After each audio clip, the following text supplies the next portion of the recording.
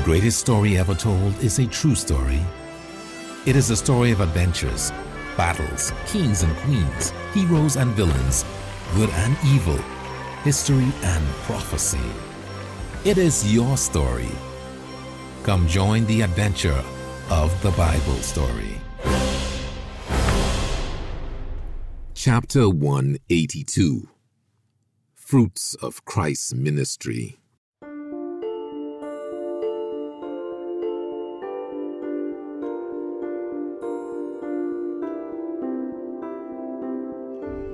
A household in Jesus' hometown of Capernaum awoke to a dreadful day. One of the young servants in the house was dying. The other servants and the family they worked for were heartbroken to see this young man tormented by this sickness, and they were grieved knowing he would die soon. The young man convulsed in bed, unable to control his body, and cried out in pain. At his bedside, an army doctor tried futilely to calm him as a nurse rushed out to fetch more water and a maid picked up the medical supplies that had been knocked to the floor. At the open bedroom door, the master of the house watched the misery continue. He ordered his aide to fetch his courier, who arrived at the master's side within moments. The man wrote a terse note and handed it to the courier. "Take this to the elders of the Jews."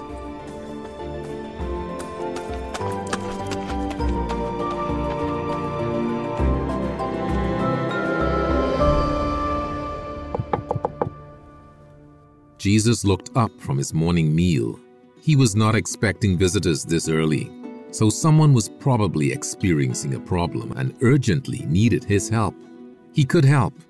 He would help, especially if the person in need believed. Jesus opened the door to find 4 elders of Capernaum. Such men would usually send a servant to relay a message, but these men had come personally. "Good morning," said one of the men. "I am sorry to disturb you, but an important man has requested your help. He is the centurion of the troops stationed here in Capernaum. His servant has a terrible case of palsy and is suffering very badly. He loves that young man like his own son and has asked if you would heal him." "This centurion is a worthy man," another elder added. "You should do this for him. He loves our nation, and he was actually the one who sponsored the synagogue on Ansheva Street." Jesus was willing to heal people, whether they were prominent or not, but he simply nodded. "I will come and heal him." Taking his cloak, Jesus joined the men, and they began walking briskly across town. A few passers-by, recognizing Jesus, began to follow him. After a few minutes, the small group crested a hill and saw the centurion's estate. As they watched, a couple of soldiers and 2 other men exited the gate and strode quickly toward them. "Greetings from the centurion of Capernaum," said one of the soldiers. "I am Legate Lucanus. We are friends of the centurion. We notified him that you were on your way to the estate, and he dispatched me to deliver these exact words from him to you. Lord, please do not trouble yourself. I am not worthy that you should come under my roof. That is why I did not think myself worthy to come to you. But just say the word, and I know my servant will be healed." Jesus raised his eyebrows in surprise. This Roman centurion was showing graciousness and humility. Even though the centurion was militarily and politically far more powerful than Jesus or any of the other Jews, he regarded Jesus as Lord. The centurion also knew the other Jews would consider Jesus to be defiled if he entered the home of a Roman. Rather than ignoring that, he accommodated them for the sake of Jesus' reputation. But Jesus could tell there was even more to this centurion, whom he still had not met. It seemed he had deep faith. The centurion knew his suffering servant would be healed, even if Jesus did not come and administer any medicine, perform any ritual, say any words, touch him, or even see him.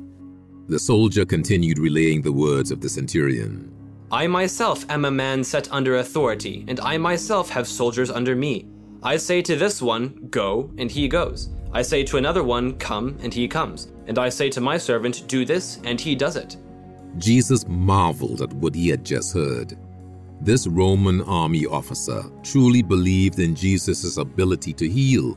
He knew that when he issued an order, it would be done. And he believed that if Jesus issued an order, it too would be done. Take note of this. Jesus said, turning to the elders and the others who were listening, I have not found faith this great anywhere, not anywhere in all Israel. Jesus wasn't impressed by the centurion's high rank, or because he built a synagogue, but he was impressed by his faith. If only the Jewish people could have such simple, strong faith. Many will come from all around and sit down with Abraham, Isaac, and Jacob in the kingdom of heaven. Jesus told the Jews with him, But the sons of the kingdom will be cast into outer darkness, and there will be weeping and gnashing of teeth. The Jewish religious leaders expected to be the sons of the kingdom, but all of their religious ideas were worthless compared to real, active faith like that of the centurion. Jesus began to walk again, not toward the centurion's estate, but back toward his own home. The elders and the others were confused, but did not say anything, eventually walking back to their own homes and places of business. Watching the group of people disappear back over the hill from one of his balconies, the centurion took a deep breath. He was filled with joy. He did not know what words Jesus had used to respond to his message, but he knew that he had given the order for his servant to be healed. Turning into the house, he passed his courier, his quartermaster, and his exhausted army doctor, all of them sober-faced. Cheer up, said the centurion with a laugh. Then, shouting down the hallway, he said, Marcus, I know you have been healed, my boy. Time to get up. Shocked, the men watched as the servant, sweaty from his ordeal and still in bedclothes, peeked out of the bedroom. The centurion embraced him. He was completely healed.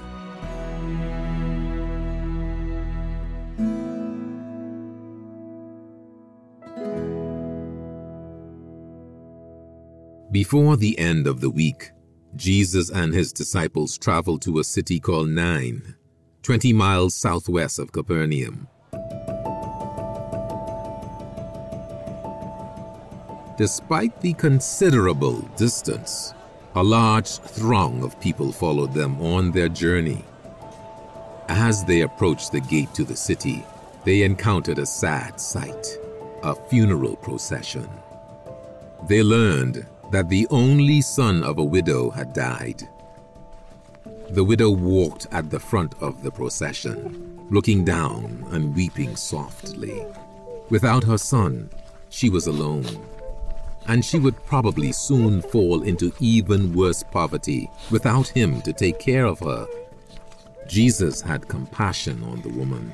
Do not cry, he said to her as he stepped toward the men carrying the pallet that held the boy's shrouded body. The men stopped when Jesus reached out and touched the pallet. The multitudes following Jesus and the mourners watched expectantly. What was about to happen? Jesus looked directly at the body and said, Young man, I say to you, arise. Suddenly, the body sat upright. The crowd gasped. Mother, are you there? The muffled voice came from the shrouds covering the body. It was the young man. The people shouted in astonishment and joy. He's alive! This man has raised the child from the dead. A great prophet has risen up among us. Glorify God! This is a great day. Glorify God! God has visited his people. Reports of Jesus' miracles spread throughout the entire nation and beyond. The news even reached the prisons and John the Baptist.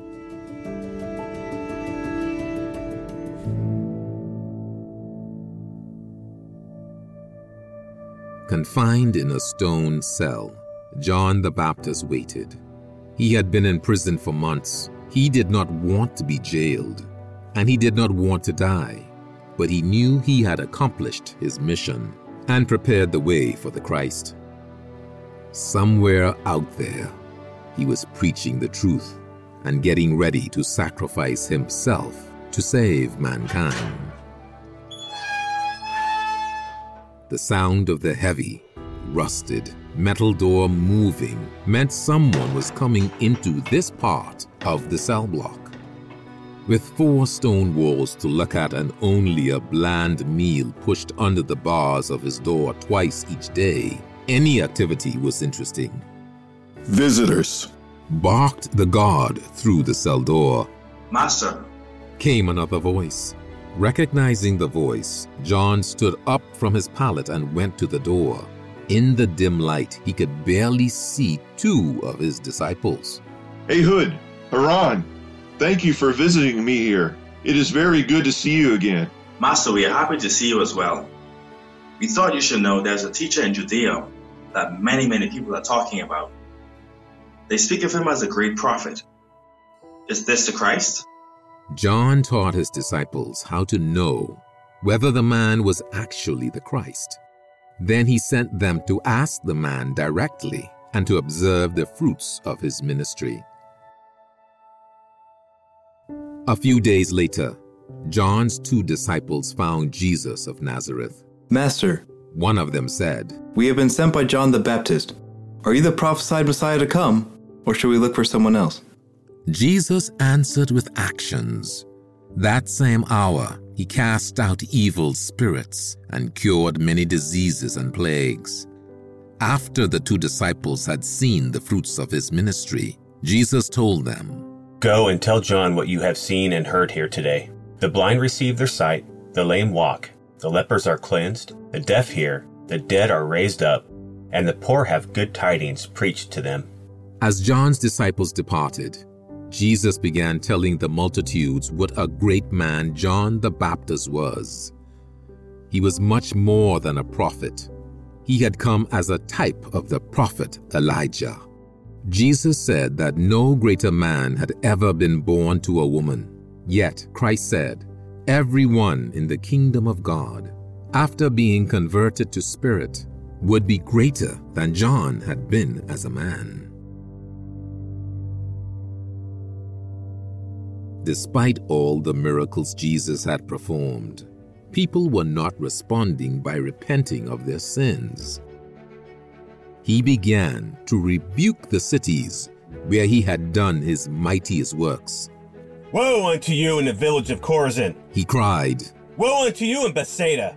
If the mighty works that were done here had been done in the evil cities of Tyre and Sidon, they would have repented long ago in sackcloth and ashes. It will be more tolerable for them in a day of judgment than for you. Capernaum, do you think you will be highly regarded by my Father in heaven? No. You will go down to the grave. Even Sodom would still be here today if those people had seen the works you have seen.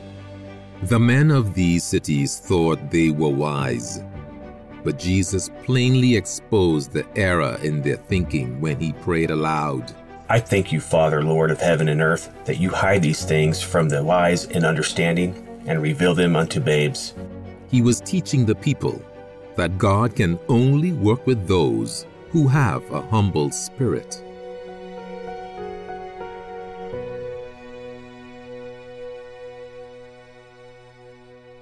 Jesus soon received an unexpected dinner invitation from one of the Pharisees. He had eaten in the homes of tax collectors and sinners, and would now eat with a Pharisee named Simon. But the biggest surprise of the day was yet to come. As they sat down to eat, a woman who had heard Jesus would be present at the meal came with a special container of ointment. She began to weep, covering his feet with her tears. She wiped his feet with her hair, kissed his feet, and poured the costly, perfumed oil in the flask onto them. The woman was showing him great respect. She knew that she was a sinner, and she really wanted to change. If this man were a prophet, he would know that this woman whom he is allowing to touch him is a wicked sinner. Jesus turned to his host. Simon, he said, I need to tell you something. It was as though Jesus had heard his thoughts. Taken aback, Simon said, Yes, Master. Please continue. There was a creditor with 2 debtors. One owed 5 pence and the other 50. When these 2 couldn't pay their debt, the creditor forgave them both. Which one do you think loved the creditor most? Well, Simon said thoughtfully, I suppose the one who had the larger debt. Exactly right. Jesus replied, turning to the woman. Do you see this woman? When I came in your house, you didn't give me any water for my feet, but she wet them with her tears and wiped them with her hair. He was praising this lady's humility and childlike attitude. You didn't kiss me when I came in, but she has not stopped kissing my feet from the moment she arrived. You didn't anoint my head with oil, but she anointed my feet with costly perfumes. Yes, Simon, he continued, she has many sins, and they are all forgiven because she loved much. To whom little is forgiven, the same loves little. The others at the meal looked at Christ, marveling that he would presume to directly forgive someone of their sins. Who is this that forgives sins? One said. Jesus Christ looked down at the woman, still kissing his feet. Your faith has saved you. Go in peace. She had demonstrated her faith by her actions.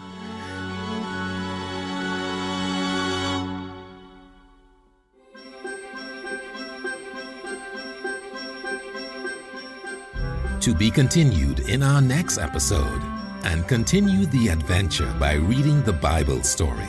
Find it under the Resources tab at pcg.church.